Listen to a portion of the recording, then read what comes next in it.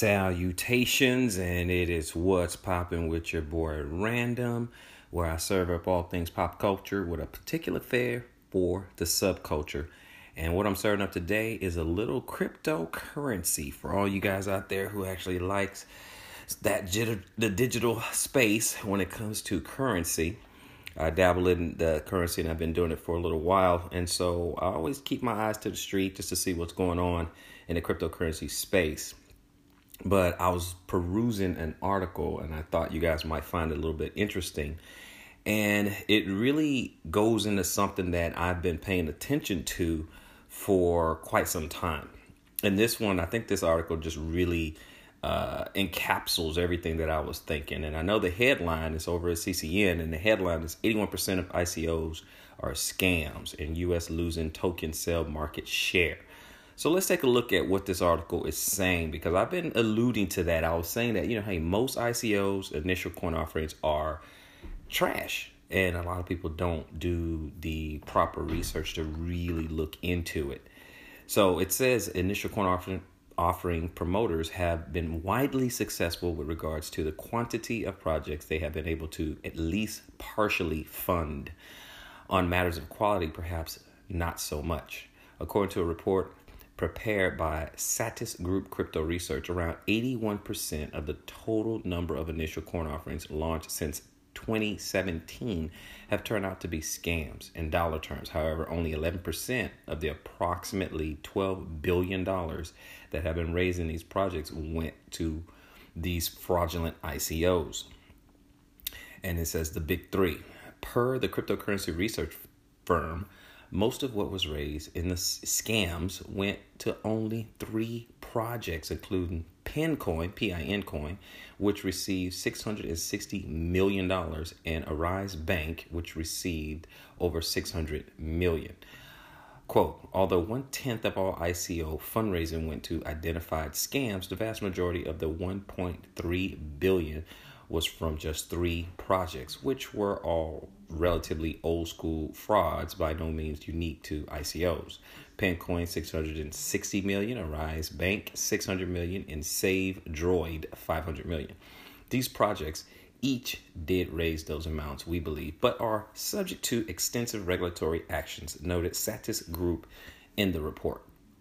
It goes on to say, and despite the regulatory uncertainty and waning market performance, the report further states that ICO fundraising has been growing steadily. Year to date, approximately $7 billion has been raised, and this is close to 50% of the amount that was raised in 2017. Since the inception of ICOs, the most active month was last year in December, when more than $1.4 billion was raised.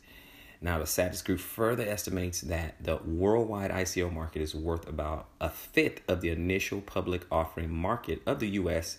so far this year. And this is during a period when the U.S. IPO market has recorded the highest level of activity since 2014. However, year-over-year growth in the ICO market has slowed. And this is attributable not just to regulatory uncertainty, but also to reduced enthusiasm among retail investors. Guys, you really got to pay attention to that, because the ICO market is largely driven on sentiment. Now, additionally, there are concerns over the slated technical changes of the major networks on which most ICOs are built on, especially Ethereum.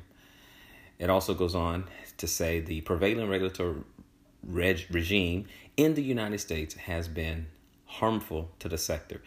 This has resulted in a lot of projects moving out of the world's largest economy to launch their ICOs in more friendly jurisdictions. Some of the biggest beneficiaries of the state of affairs include the Cayman Islands, Virgin Islands, and Singapore. Last year, for instance, the ICO fundraising market share of the U.S. compared to the rest of the world was 32%. In 2018, this has fallen to 10%, and Cayman Islands had an ICO fundraising market share of 3% last year, but this year it has ballooned to 40%.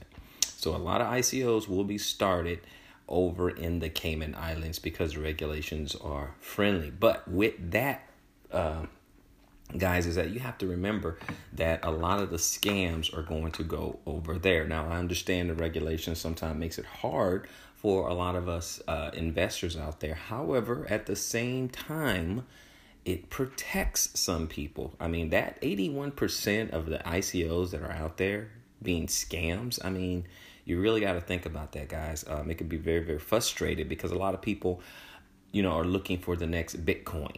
And, it's not a lot of those. Bitcoin's the grandfather. It comes in, it's going to be the strongest, it has the largest market share out there. It's the strongest one. And even though it's the strongest one, and December 2017, it was right there at $20,000.